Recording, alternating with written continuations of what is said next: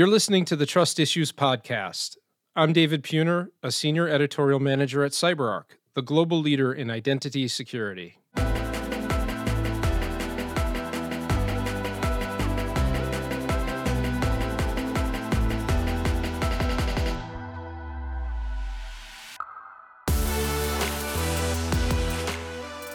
Remember QR codes before COVID?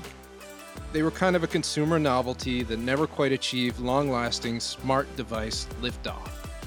Just a few years ago, you still needed to use a third-party app on your smartphone to scan a QR code and get it to do its thing, which didn't seem worth the hassle when you could just type in a URL. But maybe that was just me. With the rise of the contactless era, the little black and white grids emerged from relative obscurity to replace everything from restaurant menus to store discounts to subway station ads. Governments around the world have embraced them to facilitate contact tracing and vaccination status verification. They've become today's business card, conference leave behind, and virtual payment option. QR codes are accessible, easy to produce, and seemingly here to stay. They're also a perfect way for cyber criminals to steal your personal information. And as of now, it seems like there isn't widespread understanding about that. On today's episode, we welcome back Len Noe. He's CyberArk's technical evangelist and white hat hacker. And if you listened to Trust Issues episode 2, you'd know that he's also our own resident cyborg, or transhuman, if that's more your jam. You should check out the episode. It's pretty enlightening. Today, though, we're talking about QR codes. Also enlightening. It seems pretty simple, but it also feels like most folks don't know how QR codes are being used by criminals to wreak havoc. Innovation promotes innovation, after all. So we talk about that. And we talk about what you can do to protect yourself. Here's my talk with Len. I hope you enjoy it.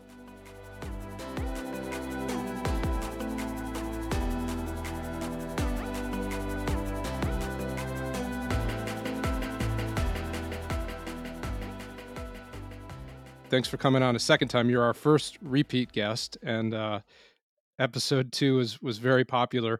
And I got really carried away in that episode in that I was so excited to get going on transhumanism and AI and all that kind of stuff that I never had a chance to ask you what you do. You're a technical evangelist and white hat hacker. What does that mean, and what do you do? What does that mean and what do I do? I do a lot of public speaking. I do a lot of research, and it's my job to kind of show the attack landscape from a CyberArk perspective in real world terms. So I do a lot of real life attacks, showing how those attacks would actually either be stopped, mitigated, or prevented based on the CyberArk stack of technology. I'm a very, very blessed person. It's given me the opportunity to present a lot of information. I think I'm up to 29 different countries since starting at CyberArk. So it's been an amazing journey. And it's honestly, this is the first time I've ever not had a job, because, if you've ever heard that old expression, if you love what you do, you never go to work. So I feel very fortunate. I don't go to work. I love what I do, and I love the company that I work for.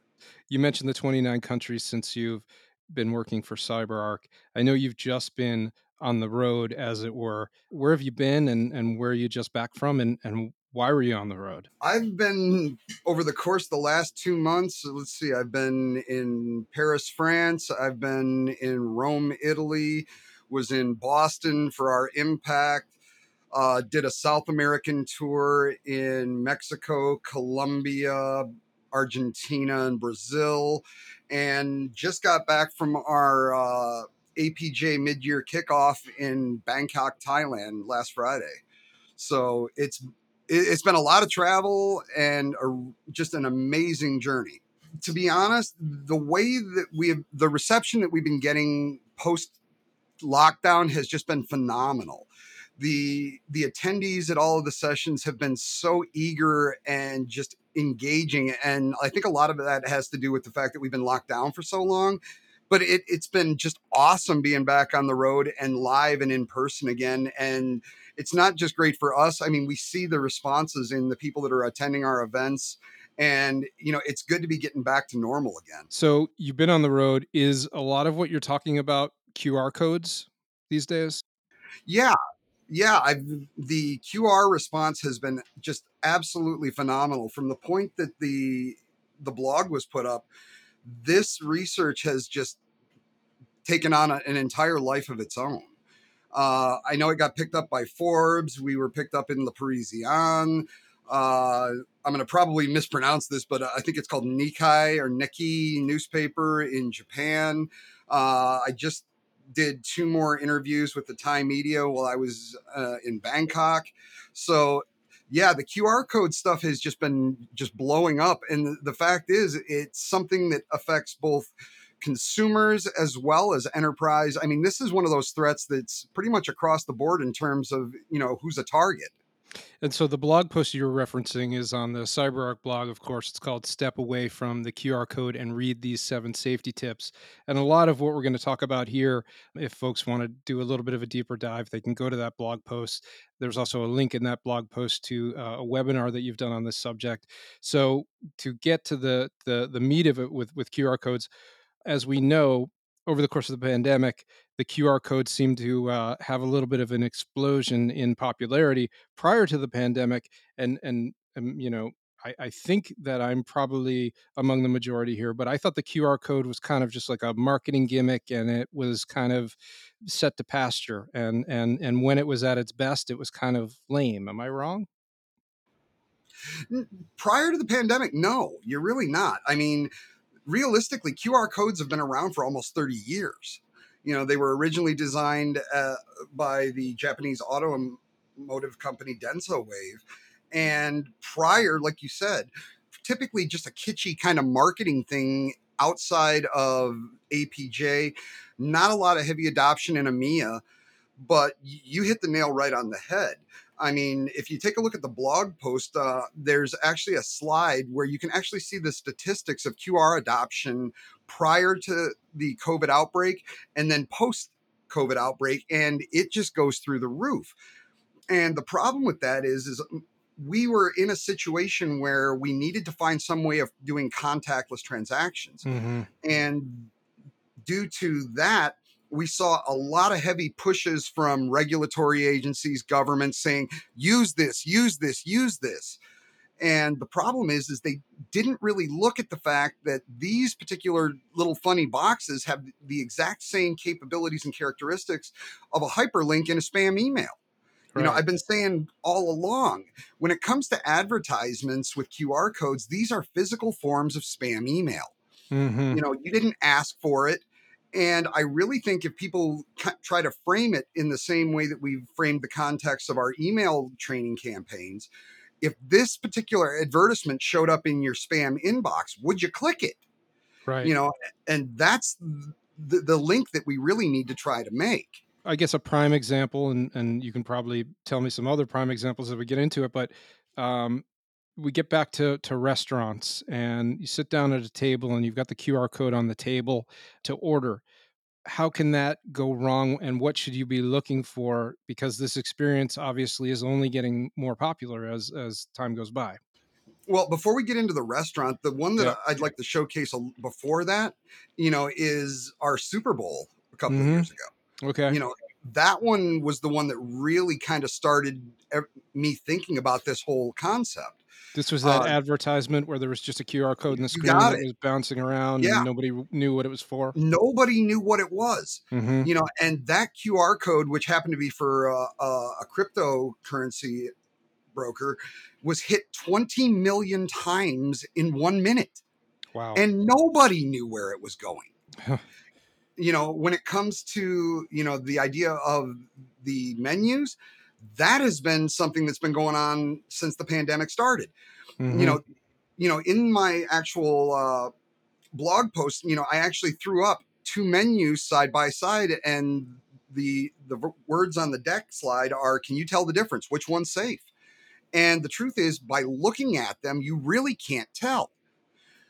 Personally, I will not scan them. And one of the things that I've been really trying to push is we need to start asking and demanding more accountability from marketing departments around the world. We live in a zero trust world. And if we break down what zero trust means, it's trust but verify. How am I supposed to verify when you're just giving me a QR code? I'm not anti QR, I'm Hmm. anti irresponsible QR. So if you give me a QR code and then you give me the link that I'm supposed to be getting redirected to, so that way if I scan it, I can validate that I'm going where I'm supposed to, that's something different. I'm not saying that, all QR codes are bad by any means. One of the other things that I wanted to point out is the fact that when it comes to this particular concept, I'm strictly trying to focus around the redirection aspects of QR codes, Okay. not tokenization or authentication. Hmm. But from an advertising perspective, we really do need to start demanding that point of reference for a source of truth. And I mean, one other example is I don't know if it was either in Hong Kong or if it might have been in Bangkok, but somewhere over in APJ within the last month. And if you'd like, I can get you the reference so we can include this in the subnotes. There was a drone swarm that was actually utilized to create a giant three-dimensional QR code in the air. And once again, we were back to another situation where everybody on that was close was scanning this thing and being redirected somewhere with no idea where they were going. And we would never do that in an email situation or, any type of corporate environment that we've been accustomed to. So why are people so comfortable doing this? Why is there such little awareness for this issue? And is there ever a time when somebody would be okay to actually scan a QR code where there isn't a URL listed below it? Okay. Why do I think it's happening? A lot of that, I think, is because of the pressure from the pandemic and the force for contactless transactions. Hmm. We were in the middle of a situation where we were trying to make sure that people weren't going to be passing an infection. This seemed like the right idea at the time. And the fact that it was pushed so heavily by the CDC, the government, even when it comes to like COVID vaccination passports, these things were all keyed back into that QR system due to that remote contactless technology. So I think just through the use and the circumstance, we've been led to falsely believe that these particular pieces of technology are safe. But anyone who's deep into security is going to realize you're just basically activating a hyperlink redirect. At some point, we're going to get into what people should be uh, on Absolutely. the lookout for, and what they can do to keep themselves safe, and best practices around QR codes. But what are some of the things that are happening when people Oh, scan QR codes that are, I guess, rigged QR codes, or whatever you oh may call wow. them, scam QR codes? Sure thing. I mean, here's a couple of real world examples. In China, scammers place fake parking tickets on illegally placed cars. The tickets actually contained a QR code and instructions to use the code to pay via a mobile payment app. And just to even make it more convincing, the fraudulent account set up to receive the payment actually used profile photos of real police officers. Wow. Here in my home state of Texas, criminals started putting stickers with malicious QR codes on the city parking meters in Austin, San Antonio, and Houston. And these were basically quick pay for parking. And And the people truth would is click that, through, or they would scan them and end up on a yeah, site that looked similar to what the real site would look exactly. like. Yeah. Exactly. And then they thought they were actually paying for parking. And the truth is, they were just giving money to a scammer. In the Netherlands, there was a very large mobile bank that actually allowed their customers to use a QR code to set up a secondary mobile device to access their account. Scammers looked for those customers who were selling things online, obtained their account numbers, supposedly so that they could actually pay them for like a Facebook Market or like a Craigslist type of purchase. Hmm. Then they used their own version of that app installed on their own device, generated the QR code, and then sent that QR code to the seller saying, I need you to scan this to complete the transaction. And in doing so, they would actually give the attacker access into their actual bank account. So the amount of QR code scams that have been going on around the world has tripled since the point of the pandemic, just because people have that false sense of security that these are actually safe. You mentioned that Super Bowl ad a couple minutes ago. Is Mhm. that something that you think today could still and would be approved and happen? And if so, would there have to be, some sort of other things involved in that ad? It just seems that we've, as a whole, seem to be kind of blind to what's going on here. Well, due to the reach of this particular research, we're actually starting to see more marketing departments being held accountable for that source of trust. You know, I've seen, especially since this article dropped, where I'm actually seeing a lot more QR codes with the associated URL provided in advertising literature. You know, unfortunately, there is no antivirus, there's no EDR software, there's nothing you can put on a device that's going to actually be able to do any type of detection, because they're not going to be able to extrapolate that information out of the QR code. I mean, one of the attacks that we've been seeing out in the wild lately is people who are emailing corporate users QR codes in the body of an email, because like I said, the EDR, the antivirus, nothing's actually going to do anything to that QR code. It's making it inside the enterprise, and then these users are physically scanning them with their mobile devices. So So, whereas like a bad link, a spam link, a phishing link, something like yeah, that could be caught by that software, if somebody's sending a phishing email of sorts and it's got that QR code in it, that antivirus software is not going correct. to spot that Correct. as an issue.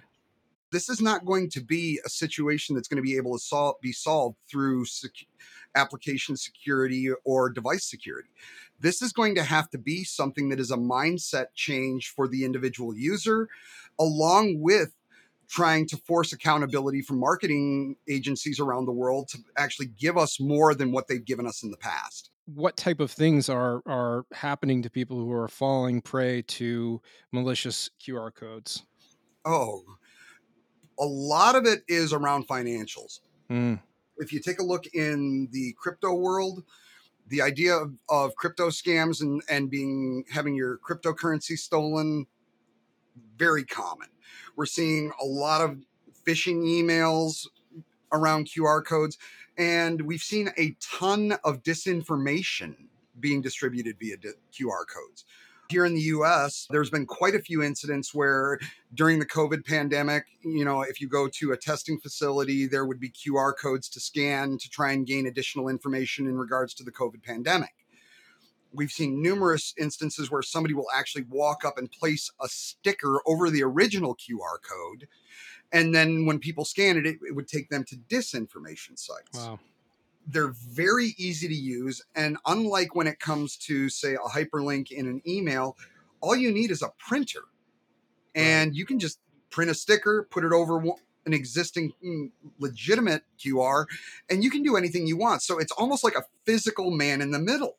What can people do that's not going to take them, 10 minutes extra time? Like, what should the Well, reflex become?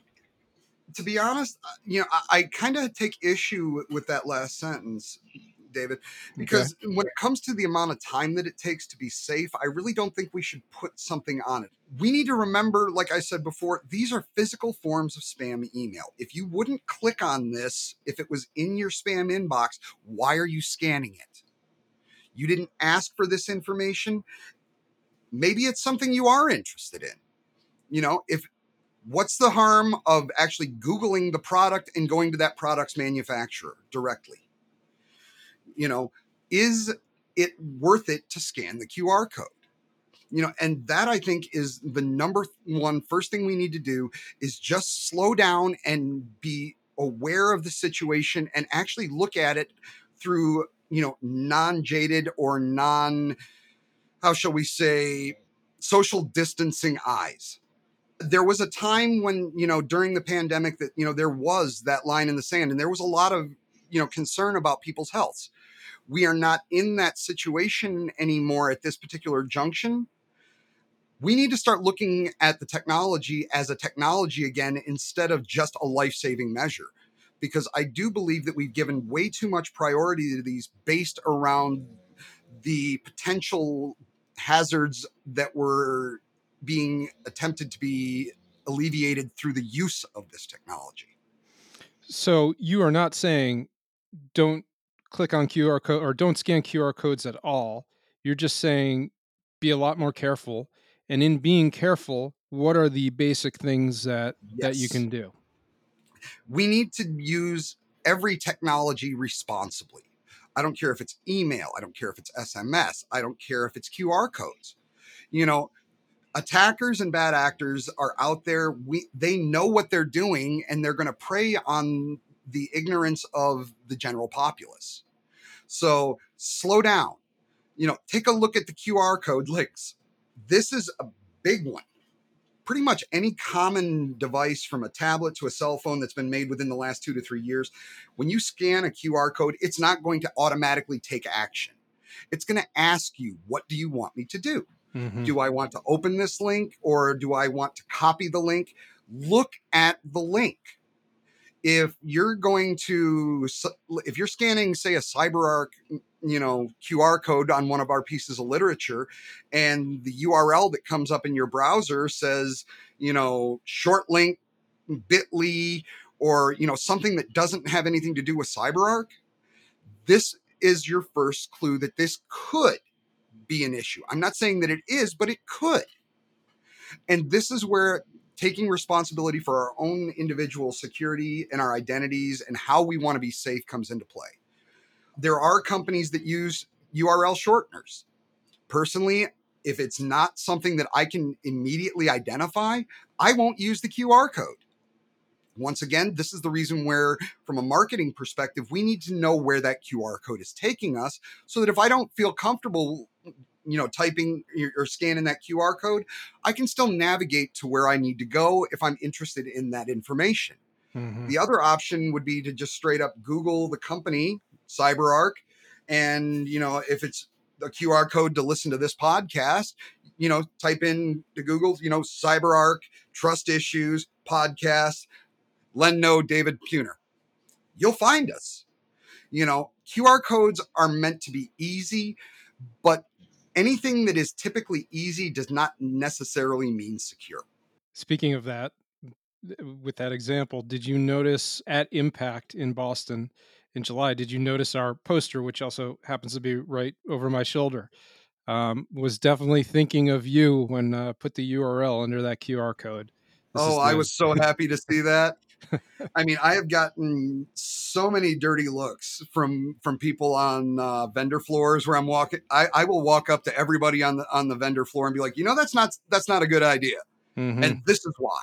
Right. So yeah, I it's kind of like a personal crusade for me.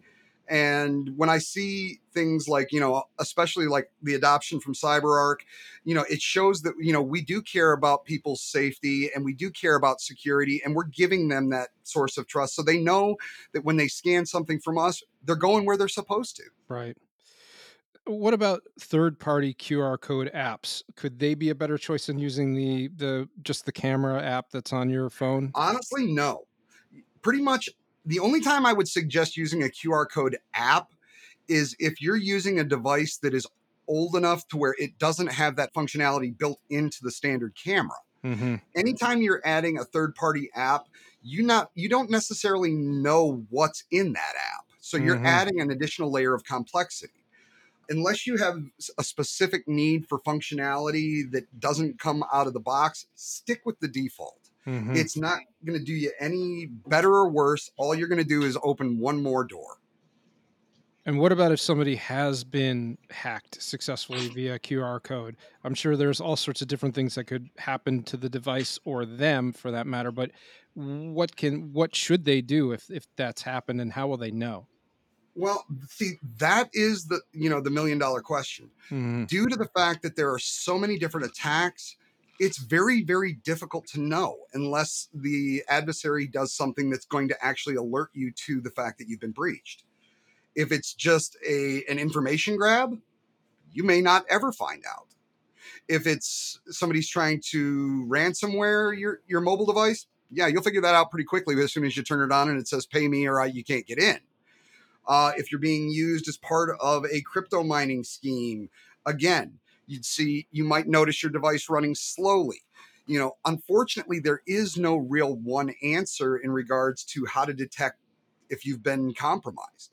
You know your device. If it's acting funny, you should know. I mean, you know the behaviors of your own devices. If you're actually compromised, this is where things start getting really tricky.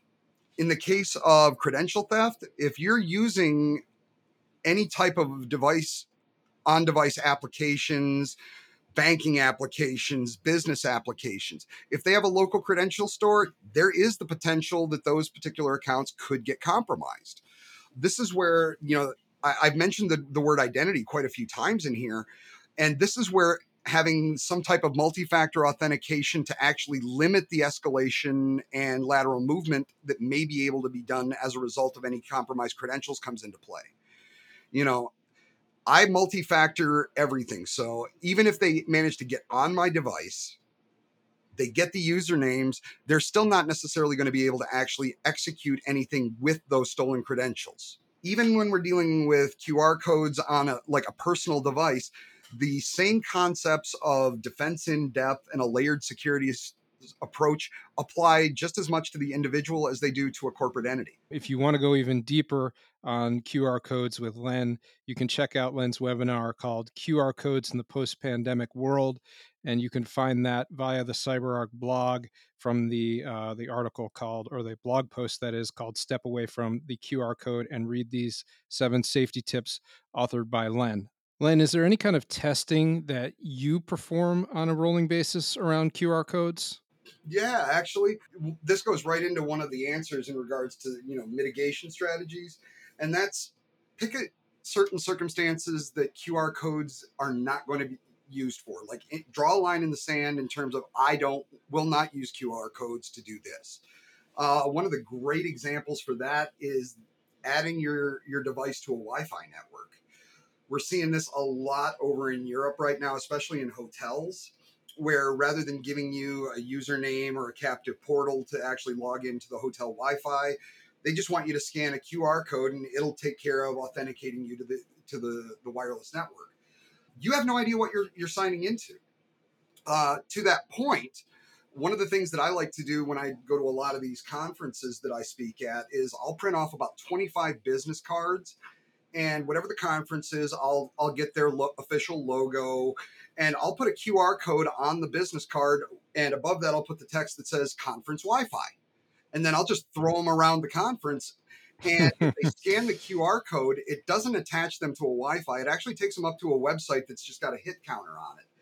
And because we're CyberArk and we're GDPR compliant, no, I am not saving any customer data of any kind. All Uh-huh. it does is it's a single hit counter and when you get to the page, it says you really should be aware of what you're scanning. Hmm. The minimum amount I've ever gotten was 8 out of 25, and the most I've ever gotten was 18 out of 25. So even at security conferences, we're still not actually taking the security measures we need. And I think just getting more information out around QR codes, we need to use them responsibly. And we've said that so many times during this interview, but it's something that I just can't stress enough. Wow. Yeah, the irony of it being at security conferences, really, really eye-opening stuff. Anything else about this particular topic of QR codes that you want to get into this particular conversation? The last couple of points is, I have seen a lot of utility companies now including QR codes on a lot of their invoices and bills. Hmm. I am one of those people that will tell everybody navigate directly to the website or use if your electric company or your utility company has their own dedicated app, use that. Hmm. And finally, don't use QR codes as a shortcut to downloading applications from either the App Store or the Android Marketplace.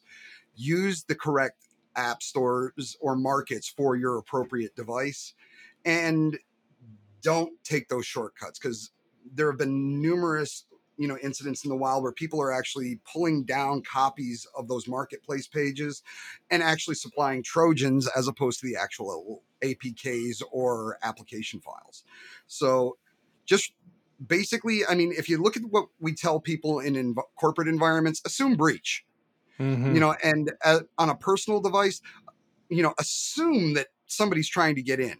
And the last thing I want to point out to that is this part of this conversation I have had with more people than I can count. Len, I don't have anything on my device that anybody would want. Is I that hear right? this all. Oh, I hear this all the time. Mm-hmm. People are like, oh, I'm not worried. I don't have anything on my device. It's not always about what's on your device. And these are the things that I wish people would realize. You could be used as part of a larger proxy chain in a large scale attack. So I could basically route my traffic through you and make it look like you were the one that was actually doing the bad deeds. And then you have to try and deal with the authorities to clear your name. I could use you as a counterfeit, identity theft, information theft. Please, just because you're not some type of a Fortune 100 company, please don't think that somebody gaining access to one of your technical devices does not provide them an advantage and put you at risk, because it does. Len, it is always illuminating speaking with you, and I'm sure you'll be on again as a tease, potentially. Do you have any new implants of note that you'd like to mention now, or are we going to save those for sometime down the road? Well, as a tease, I know the last time we talked, we were discussing my peg leg, which is the Raspberry Pi Zero that I was putting in my leg. How'd that go? I've been doing a lot of work with that, and we had a couple of failures in the bioencapsulation and some issues with the indirect charging system. But I did manage to get the indirect charger working, and I just shipped off 4 more prototypes to the company that's doing the medical bioencapsulation for me, and they're going to go ahead and seal those up, and we're going to get them tested. And as soon as they pass QA, I've already got my installer waiting for me, and at that point, we'll have the Cali in the leg, and we'll see how much fun it is trying to get through an airport at that point. You do not seem like a man who is heavily jet lagged at this moment, but really appreciate you coming on here to talk about QR codes, and always a pleasure. Absolutely, David. Thank you very much for having me back. I enjoyed it.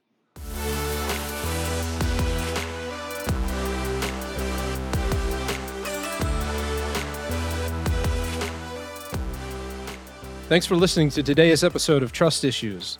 We'd love to hear from you. If you have a question, comment, constructive comment preferably, but it's up to you, or an episode suggestion, please drop us an email at trustissues@cyberark.com. And make sure you're following us wherever you listen to podcasts.